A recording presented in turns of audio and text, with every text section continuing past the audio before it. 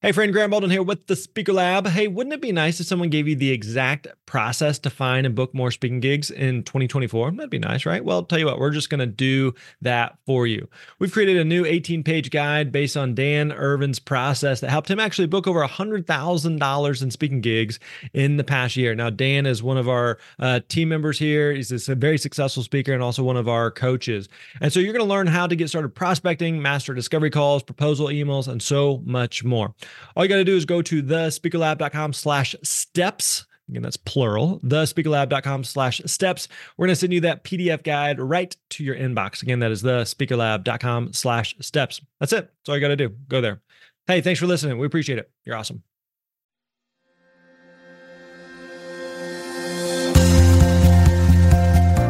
What is up, my friends? Graham Baldwin here. Welcome back to the Speaker Lab podcast. Hey, we are glad you're here. We're glad you're joining us for episode 169.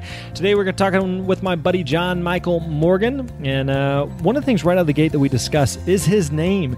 I asked him about dealing with a common name like John Morgan as a personal brand. He incorporates his middle name, Michael, part of the time. Sometimes he doesn't. So we talk about that. We talk also about his evolution of shifting from one topic to another, how he has made that work. This is a question I get from speakers a lot who are going, hey, I'm speaking on this one thing, but I want to pivot to something different. How do I do that? And so we talk through John exactly how he's done that for him and his business. We talk about issues of mindset for speakers, how to overcome them. This is a really key thing. This is something that we haven't really got much into in the past, but I think John shares some really great insights and wisdom here.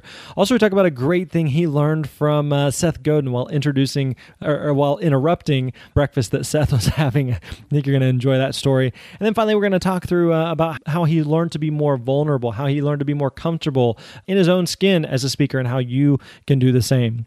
So let's not waste any more time. Let's get right into this conversation with my buddy John Michael Morgan. Enjoy. What's up, my friends? Graham Baldwin here. Hey, today I'm hanging out with my buddy John Morgan, or John Michael Morgan. So which is it? Which do you prefer to go by? I don't really have a preference, but in business, most people call me John Michael Morgan because you got to have the unique brand. And John Morgan is a ridiculously common name. I graduated high school with 3 other John Morgans. No way. 2 of which their middle name was Michael. So it's like, my parents and all their friends were like, let's just all do the same thing. And so it's like the most common, boring name of all time. And I don't care about SEO or anything like that. What I realized is that there's a hypnotist named John Morgan, and everyone would come up to me and they're like, are you going to hypnotize us? Are you going to tell us how to stop? You look like you have the look, though. Like you could be that dude. Oh, I can hypnotize someone, but not officially, right? And so, so people would come and I'd be like, no, I'm not that guy. Yeah. And then also locally, I used to own a real estate company, and I was just John Morgan in that. And so many people knew me as that. And when I started coaching and speaking and all of that full time, I didn't want people to think of me as the real estate guy. I didn't want to be put in that box. And so going by John Michael Morgan was kind of a way to pull out from that. So I don't care. Ultimately, it's always funny to people, like when they come up to me and they don't know me and they're like, hi, John Michael, how are you? And I'm like, you don't know me at all. This is great. What's the domain that you use then? JohnMichaelMorgan.com. Okay. See, that's the whole thing. So like JohnMorgan.com, back when I was trying to get the domain, was by a guy who used JohnMorgan.com to show pictures of his Trans Am and chili peppers that he grew. And so I wrote him and I was like, it's going to be doing a whole lot with it. Like, your hobbies are great, but like, would you mind, I'll buy this domain from you. Right. And he wrote me back and he was like, seems like a popular name, $800,000 and it's yours. Are you serious? Yeah. And I was like, I'll go by Michael. Like, you have a nice life. So that was it. I had a similar scenario, but I lucked out because the GrantBaldwin.com was owned by a retired guitar teacher in California. And so called him up, and his concern was like I was just getting started speaking. He's like, if you don't use it, I want it back. I was like, I'm going to use it. I'm going to keep it. So he sold it to me for $300. Nice. Like, sold. I will take that. So now, I own my daughters, my wife, all their names as domains. I've snatched all those up and just gonna sit on them until they need them someday, then sell it back to them at an exorbitant rate. So, and that's what's funny. Like, I remember I was really ecstatic because I got John Morgan on Twitter. I was early, so I was like, awesome. And then when Facebook allowed us, to customize that part, I remember the night it happened. It was switching over at midnight. And I'm like, hovering over the keyboard, ready to go. And I grabbed facebook.com/John Morgan. And the moment I did, like 3 other John Morgans messaged me and they were like, dang, you were fast. That's crazy. And I was like, oh my gosh, like there's like a whole little mini army of us, fighting over this name. Yeah. So I was like, this is ridiculous. So now John Michael Morgan, it sounds a little bit like, an assassin, like most serial killers have 3 names. So got that rhyme to it. Right. So it's kind of got that element, but it does work. It really does because, like I said, people, they gravitate towards it and they remember it. John is a very common name. Right. And so adding Michael to it, just, I don't know. It's an easy way to stand out. It's simple and it works. All right, John Michael Morgan. So for people who are not familiar with you, give us a snapshot on your business and how speaking fits into it. Sure. So I'm a coach. I coach entrepreneurs and anyone in sort of a leadership position. And basically what I do is I will help them in 1 or 2 areas, either the right mindset and habits to hit their goals and, kind of get out of their way and build that out. Or if they're pretty solid there, then we go straight into marketing and branding because that's my background. Where speaking ties into that is I love to talk and I love attention, and learned very quickly that when you are on stage and you've got the microphone, people are going to want to come up and hire you for coaching afterwards. You're the authority, right? Like you're the guy or the girl. And so they, sort of gravitate towards that. And coaching is the bulk of my business. Speaking, like I said, it's fun, but it is also, I do it to build the authority, to build an audience. And because of that, I don't travel and speak as aggressively as others do, because it's not like, I don't need to do it to make money, right? Like I don't need to go speak to eat, but I love doing it. Right. And I love that part of my business. So I get to kind of pick and choose events a little more than other speakers because like it's, if they can pay me, that's awesome. But I look for, where is it? Do I have friends in the area? Is this a cool event? Like, cause I want to hang out. Like I want to make it an experience. I'm not just there to like fly in, grab the check and get out, which is great for the people that do that. But that makes sense when it's the core of their business, right? Speaking is something that just helps fuel my coaching business. Well, I think that's one of the cool things about speaking in general is that, oftentimes people think that there's one way to do it. And the reality is there's no right or wrong way to do it. So, we both have mutual friends who do 50, 75, 100 gigs a year, and that's all they do. And they're great at that. And there's nothing wrong with it. People who, and they charge, very high fees to do that. And other people who do 5, 10, 15 gigs a year at maybe a lower fee or maybe sometimes for free because it feeds other part of their business. And it's not that one is better or worse than another. It's just figuring out what makes sense for you. So it sounds like speaking ultimately is on the front end of lead gen for the coaching business. So the coaching side, are you doing a lot of one-on-one stuff or group stuff, or what is that like? Yeah, so I do both. So I have the biggest thing I do is a group coaching. It's called the Achievers Alliance.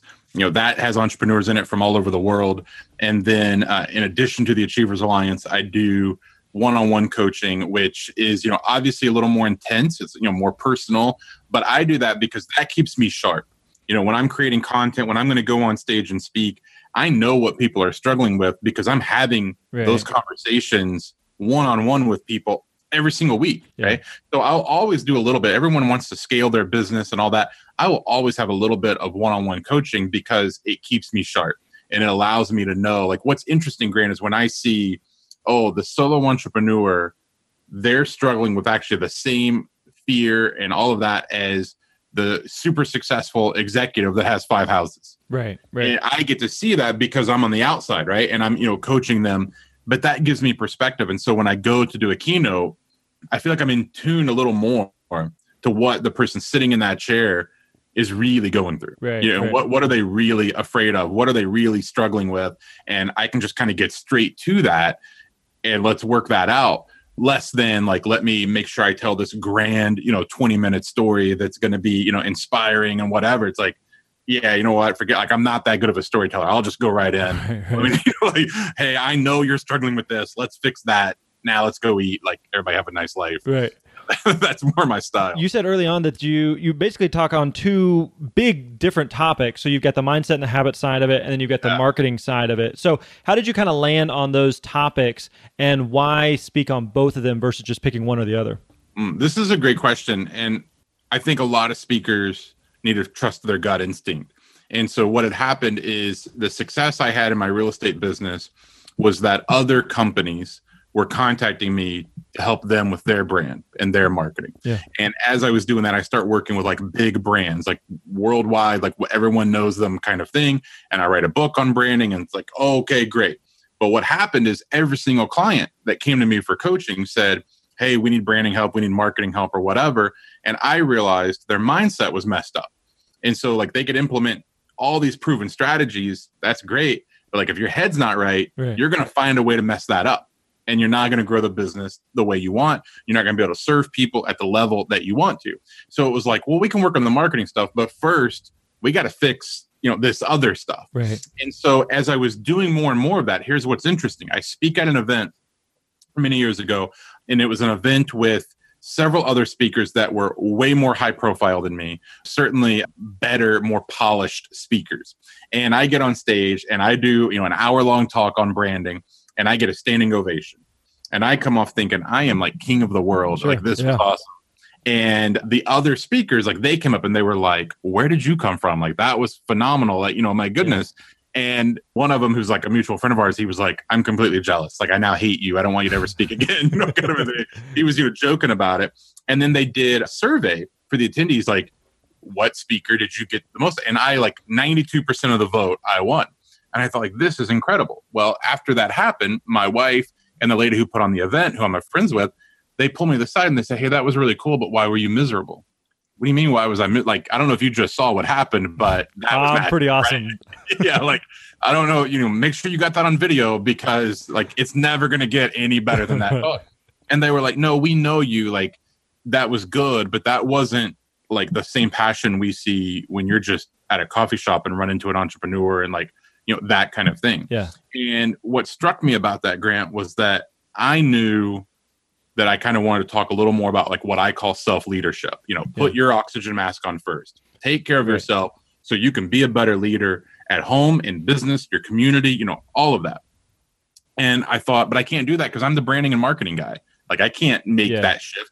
Tim Ferriss can do it. He can write a book about working out and then a book about breaking eggs or whatever. Like, he can do that, right? Because he's Tim Ferriss. Like, I can't do that. Because like I look at all the other people who are really good at what they do, and I'm like, they're consistent, right? Like, they are hitting that mark, and I'm like, gosh, like, I can't do this. So on the flight home, I make a list of every client that would fire me if I change topics. And I'm like, well, yeah, this person would let me go, and this person, and I got all the way down to a guy who's a friend of mine. I'm like, well, he can't fire me because that's awkward. Like, we're friends. Like, he's stuck with me. Yeah, like, he's paying for the friendship. And so I was like, okay, well, I'll at least still have one client. Like, that's better than zero. So I get home and I start talking to the clients, and every one of them were like, wait, what's different than what you talked to us about already? And I'm like, what? And they were like, we don't look at you as our marketing coach. We look at you as like our mentor. And I'm like, oh, like, now the branding guy has his brand completely wrong. Yeah. And so I thought, but what does the outside public think? So I had a gig coming up in Toronto, and I'll never forget this. I get there. I'm supposed to do, the opening keynote on branding and marketing and all that, social media, it's that kind of conference. And I get on stage and I tell them, that's my opening line. I said, I'm supposed to talk to you about what's working in marketing right now. I said, but I'm not going to tell you any of that, because what I'm going to tell you is more important. If you don't figure out the things that I'm about to share with you, I don't care how much you know about marketing, you're still going to be struggling this time next year. And I just poured it all out. Like, here it is, very raw, not polished, no slides, no, stories with it, like nothing. Yeah. And everyone came up to me and they were like, that was phenomenal. And the people that hired me, they come up to me and I'm like, well, I'm not going to get paid now. Like, here we go. And they were like, hey, can we go ahead and book you for next year? Wow. And I was like, well, yeah, sure. Like, you only do the branding talk that I was supposed to do, this time. Like, no, we want this. And so as I started putting that content out there, I realized I got more traffic. I got more engagement. People were resonating with that so much more. And I still, like I said, I still talk about marketing. I still help people with branding, but it's not as much like the critical thing people are hanging on, because so many of my audience, they already know what their business is. They know what they want to do. They know what their goals are. They, in general, kind of know how to do it. They're not sitting there like, well, how do I use Facebook? Like, they get it. They're just sitting there going, why isn't this working? Yeah. Why am I not making $800,000 or $1 million or whatever?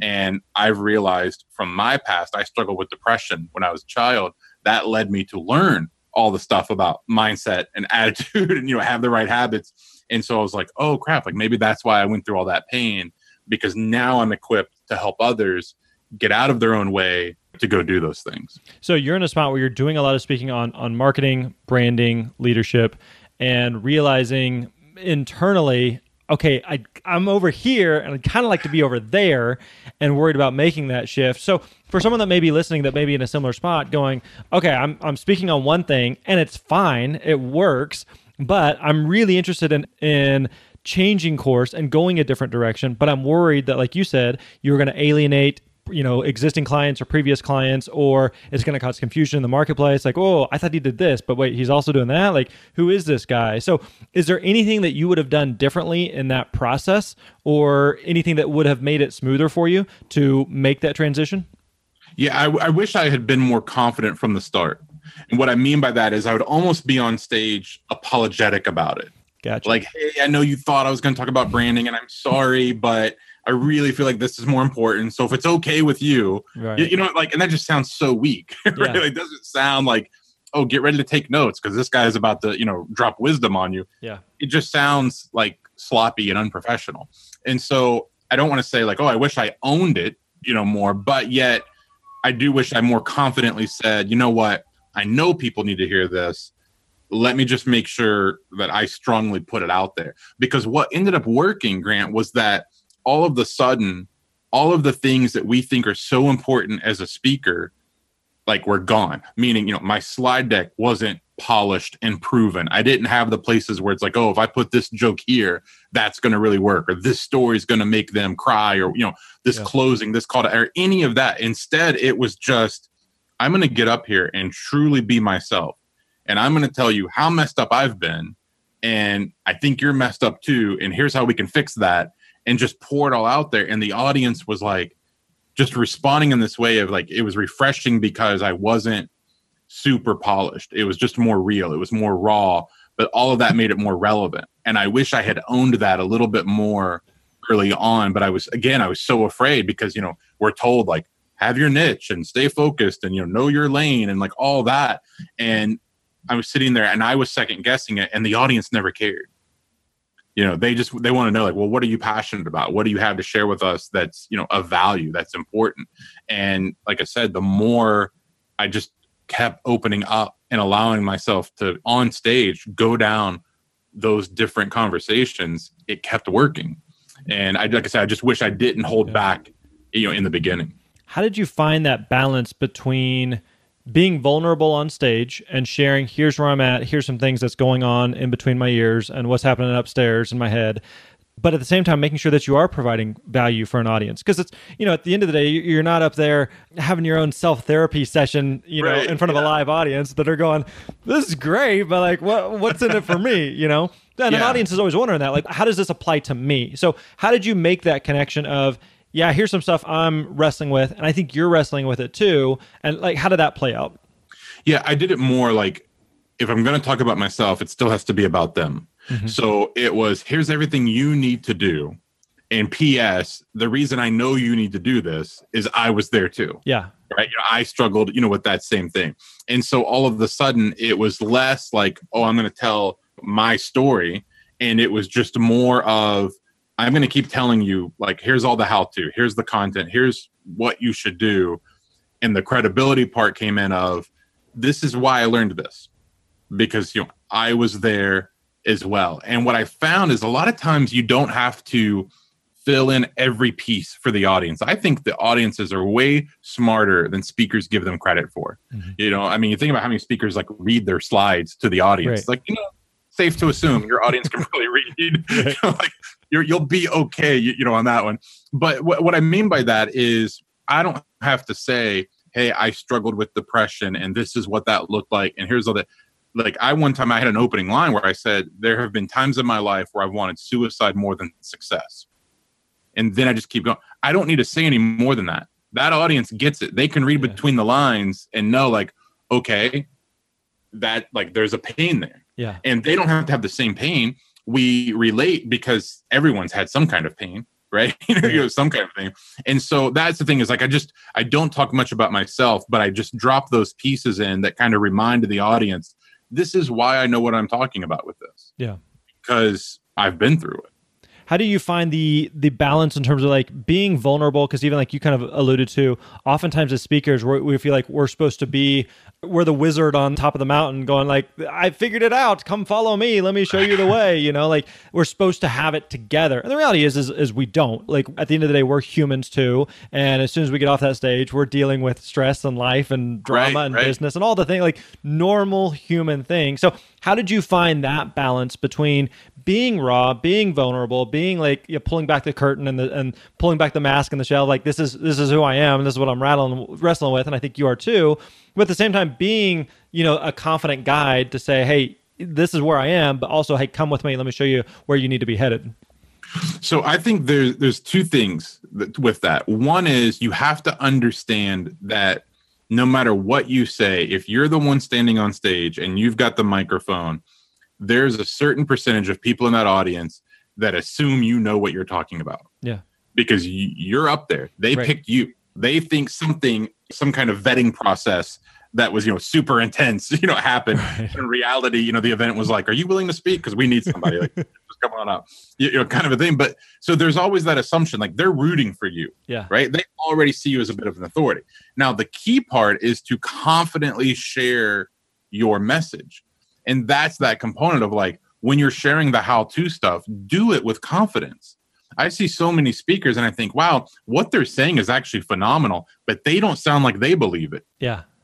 And it's like, gosh, if you just can have that conviction of like, I'm willing to get into a fist fight over my content. Yeah. Like that's how, I don't want to, but that's how passionate I am about it. Like, and it's not an ego of like, I feel like I'm right. And if someone disagreed, they're wrong. Right. It's that's how much I feel like it will help someone. Right. The message has to be bigger than you.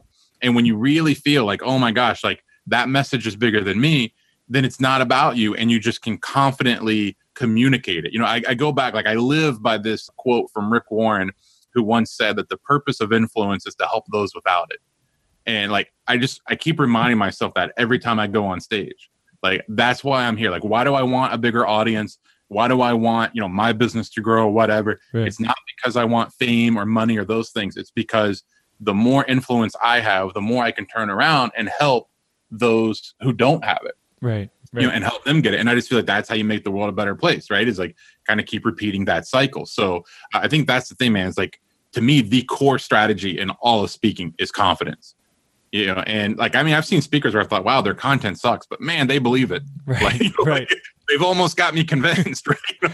Because they're so confident. I remember hearing a speaker say several years ago, are you smoking what you're selling?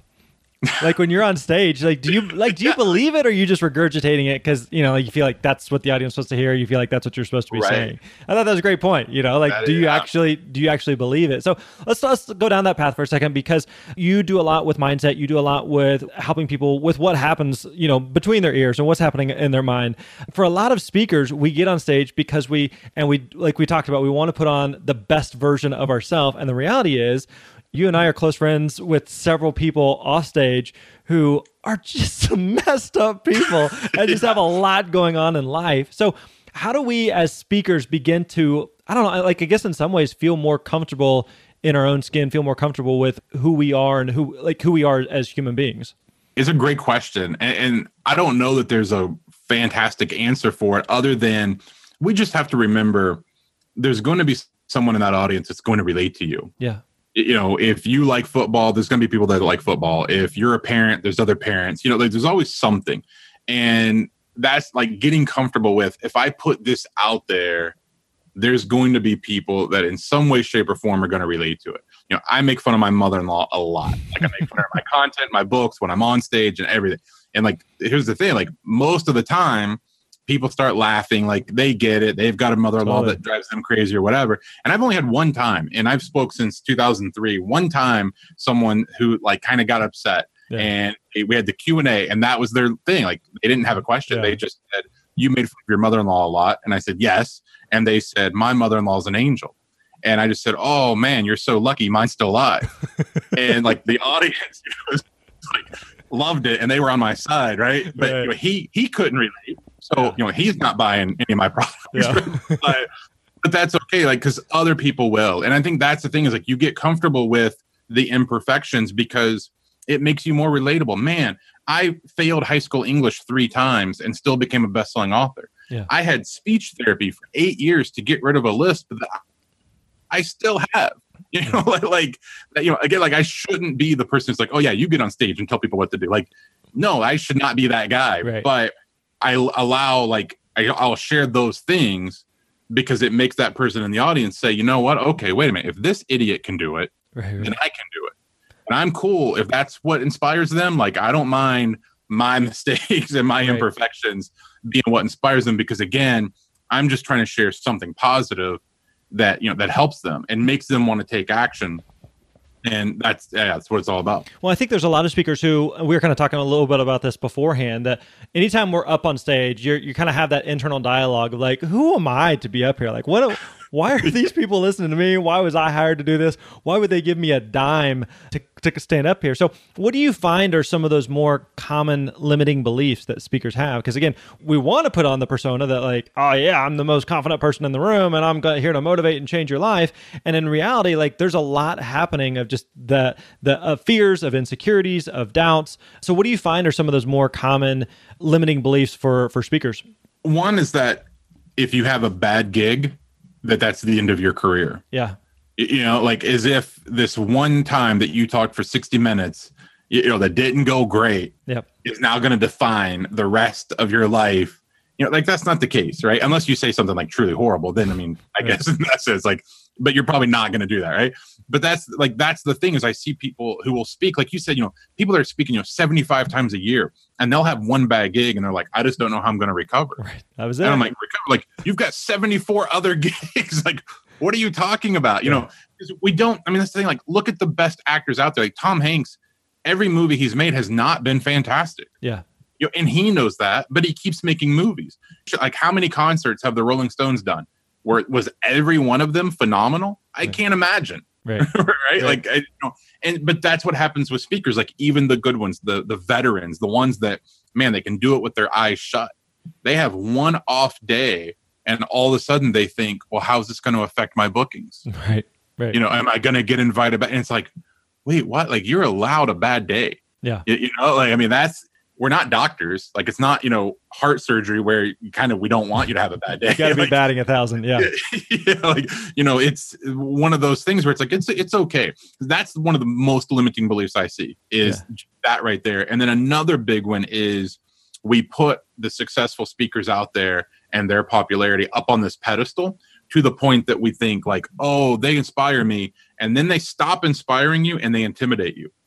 Oh, I can never get 20 grand a gig. Oh, I could never, you know, speak as many times as them. I could never get that event, or I could never speak in front of 5,000 people or whatever. Like all of a sudden those people go from your heroes to they're the ones holding you back because in your mind, you have elevated them to a point that you can't visualize yourself being. Yeah. And that's a big, big mistake because like you said, the reality is when you meet these people and they're off stage, they're just like everybody else. Totally. You know, just like everybody else. I remember I was at an event to hear Seth Godin speak. He was the keynote. And I'm walking through the hotel and sitting in like this little cafe is Seth eating breakfast by himself. Yeah. And I'm like, oh my God, like this is my chance, right? And I'm young and naive. Like I didn't know that maybe I shouldn't bother him. So I just go up to him and I'm just immediately like, dude, your book, Purple Cow, like that was like, you know, I'm just going into all of it. Like you were amazing. And he's like, oh, okay, thanks. He's like still eating. And I was like, so I just like one question, like I just like, what's Seth Godin's biggest fear? Yeah. He's like, man, I'm eating breakfast. Like that's a heavy question for, you know, over eggs, right? Yeah. And he was like, I'll tell you what, he said, it's that I'll wake up tomorrow and everyone will realize I don't know what I'm talking about. And I was disappointed with that answer.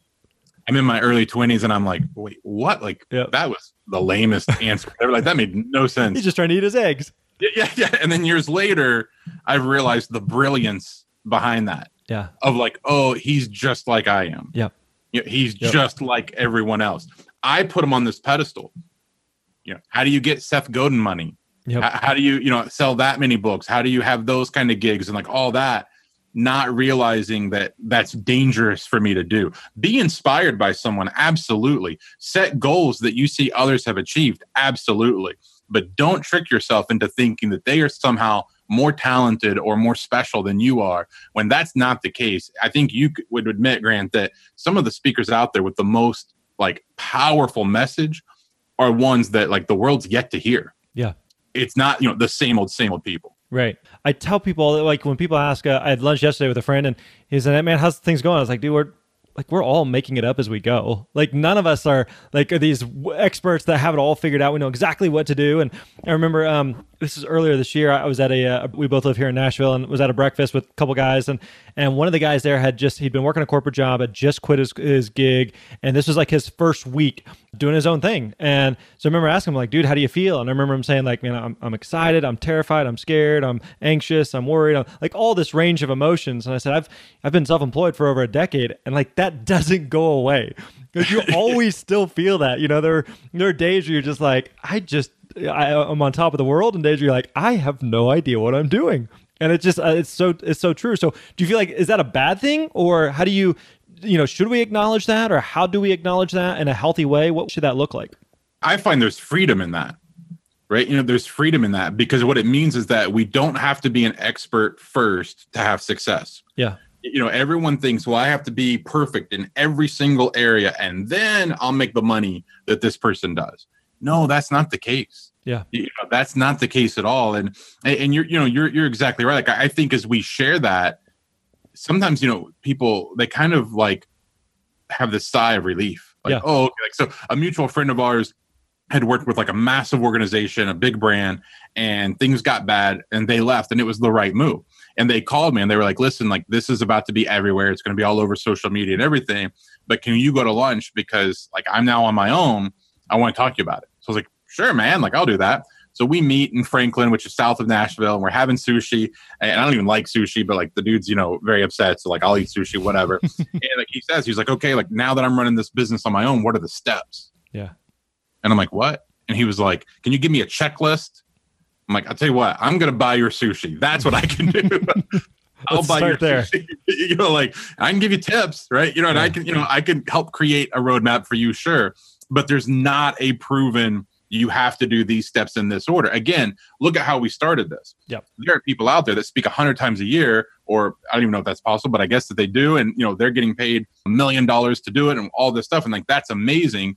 And that's yet not my business. Yep. Because the heavy part of my business is coaching. And that's the thing, is we realize that, yes, it's making it up as we go, but this is why we chose this life. Yeah. Because this isn't a business that you put in a box and you have to do it this way. You don't have to wear the suit on stage. Wear what you want to wear on stage. Charge what you feel like you can get and what value you bring. And speak a lot or don't, or whatever. Like, again, like, it's that thing, you mentioned a moment ago, I speak a lot like in the business world, but then also for churches and very much like in the faith-based world. Yeah. And I've had other speakers say, like, "Yeah, you can't do that." Yeah. And I'm like, "Oh, like, where did they write that down that I can't do that?" Right. Like, if someone's hiring me and they're willing to pay me to come speak, I don't care who it is. Right. Like, it'd be a circus. Right. I'll show up, I'll do something. But that's the thing, is like, we get hung up on like, well, what are the rules? Right. There are no rules. Right. You get to make up the rules to the game. The game can be played however makes sense for you. There's no right or wrong way to do it. So one other thing I'm kind of curious about is, if someone's listening to this and they go on, like you kind of alluded to, someone comes off stage, it didn't go well. They bombed, the audience wasn't there, the room, the environment wasn't set up, they were off their game, they were mentally distracted, slides didn't work. Any number of things that go wrong. So there's that microcosm of what happens in a speech. And then there's also like seasons of speaking where it's like, I'm just not they're getting booked left and right. I can't get a booking to save my life. Like, nobody's interested. And they keep raising their fees. They just got a book deal. That just happened for them. Nothing's happening for me. I feel discouraged. I feel depressed. I feel worried. I feel anxious. How do we overcome those mental roadblocks and hurdles that hit all of us at any given time? Yeah, that's such a phenomenal point. One thing is, you're never going to achieve success when you have the attitude of a victim. The more it's poor me and they got this and they got that, like, you're going to struggle. Yeah. And so you can't play the role of the victim. What you can do is build a really good support environment that you lean on. I know at the end of the day that I can say something stupid on stage, or I can have a gig not go well. At the end of the day, when I get home, my wife and 2 kids think I'm a hero. Yeah. And it doesn't matter what social media says, and it doesn't matter, how the event went or whatever. Like, I've got them I can lean on. Totally. I've got friends I can lean on. I can call you and say, I just did the dumbest thing ever. Like, listen to how dumb this story is. And you can say, yeah, that was really dumb. But then also, offer words of encouragement or whatever. Right. And I think that we don't rely on our environment enough and understand that, like, that's why we build friendships. That's why we put good people in our life. So that's one thing, is having that. And then the other thing is just remembering that some people do get opportunities. Some people do get things that seem unfair. And like, I mean, I have it. Even still, I'll be like, wait, do people know that guy's an idiot? Like, how did he get booked and not me? And I have it here in Nashville. Nothing worse than when I see someone keynoting something in Nashville that I'm like, wait a minute. I live here. They're a moron, and this is in my backyard. Right. What has happened? The world is horrible. All like that kind of thing. Like, it's easy to fall into that trap. Where you combat it is you start staying active. That's the mistake people make. The gigs start drying up, and every time that happens, you can go and look. Their marketing efforts also take a step back. Yeah. You don't post on social media as often. You don't network as often. Like, because you feel depressed and because you feel intimidated, you slow down doing the work. And that's the worst thing that you can do. So the moment I have a season like that where I'm feeling that way, I use that as a trigger to do 10 times more work. Right. Like, okay, I'm going to post on social media way more than I did. I'm going to send more emails. I'm going to network more and all that. Like, I'm going to do more video. I'm going to do more whatever than I was before, because action beats that depression almost every single time. And so you get in that rut, use it as a trigger. Like, hey, this is a signal. It's time for me to just step up. And also, I will tell you, I think the biggest thing that would help someone's speaking career immediately is stop paying attention to other speakers. Yeah. I'm like, who cares if they had a book launch? Don't sit. Like, I used to sit there and be like, okay, that person promoted this dude's book. If they don't promote mine, like, oh man, it's over. Like, I'm going to unfriend them. Right. Like, what am I actually going to do? Right. But that's the thing is, like, I used to be able to sit there and be like, well, my business sucks, but man, I could tell you how many gigs this person had. And I've seen all their, like, that's what happens. And that's what I'm saying. Like, you can't do that. Like, I tell people, like, stop that. If you can sit here and remember the last 10 videos Gary Vaynerchuk put out, then I'm going to tell you right now, 30 days from now, your business is going to be hurting. Right. And I know Gary and I love him, but don't consume all of that. Right. You got to focus on your thing. Well, at the same time, there's also the balance of, building friendships and relationships with people who are speakers, who are in the industry, who get it. Because this is kind of a weird world. This is kind of this isolating, being an entrepreneur can be very isolating. It can be very lonely. And, I remember I was talking with a friend yesterday who was on a speaking gig in Argentina. And we were kind of joking about outside looking in, you'd be like, oh, you're in Argentina. That's so cool. And they're like, yeah, but it's tiring. I took a red eye down here. I'm speaking a bunch. It's not like you're not on vacation. All these places that we get to go, it's not like a sightseeing adventure. You fly there, you go to the hotel, you go to the convention center, go back to the hotel, you go to the airport, you go home. And you're away from your family. You're not sleeping in your own bed. Your time zones are off. So it's not always glamorous, but it's hard to complain about that to people who are outside of this little weird speaker bubble. So it's helpful to find those people who, like you said, you when you come off stage and you can tell someone like, I just suck today. I really suck. And they get it. They understand, and they can give you a hug. They can give you a smack on the head and be like, it's okay. You'll get them next time, So it's helpful to surround yourself with those people. Absolutely. It's critical. Cool, man. Well, hey, listen, we didn't even get to the topic that you and I were planning on covering.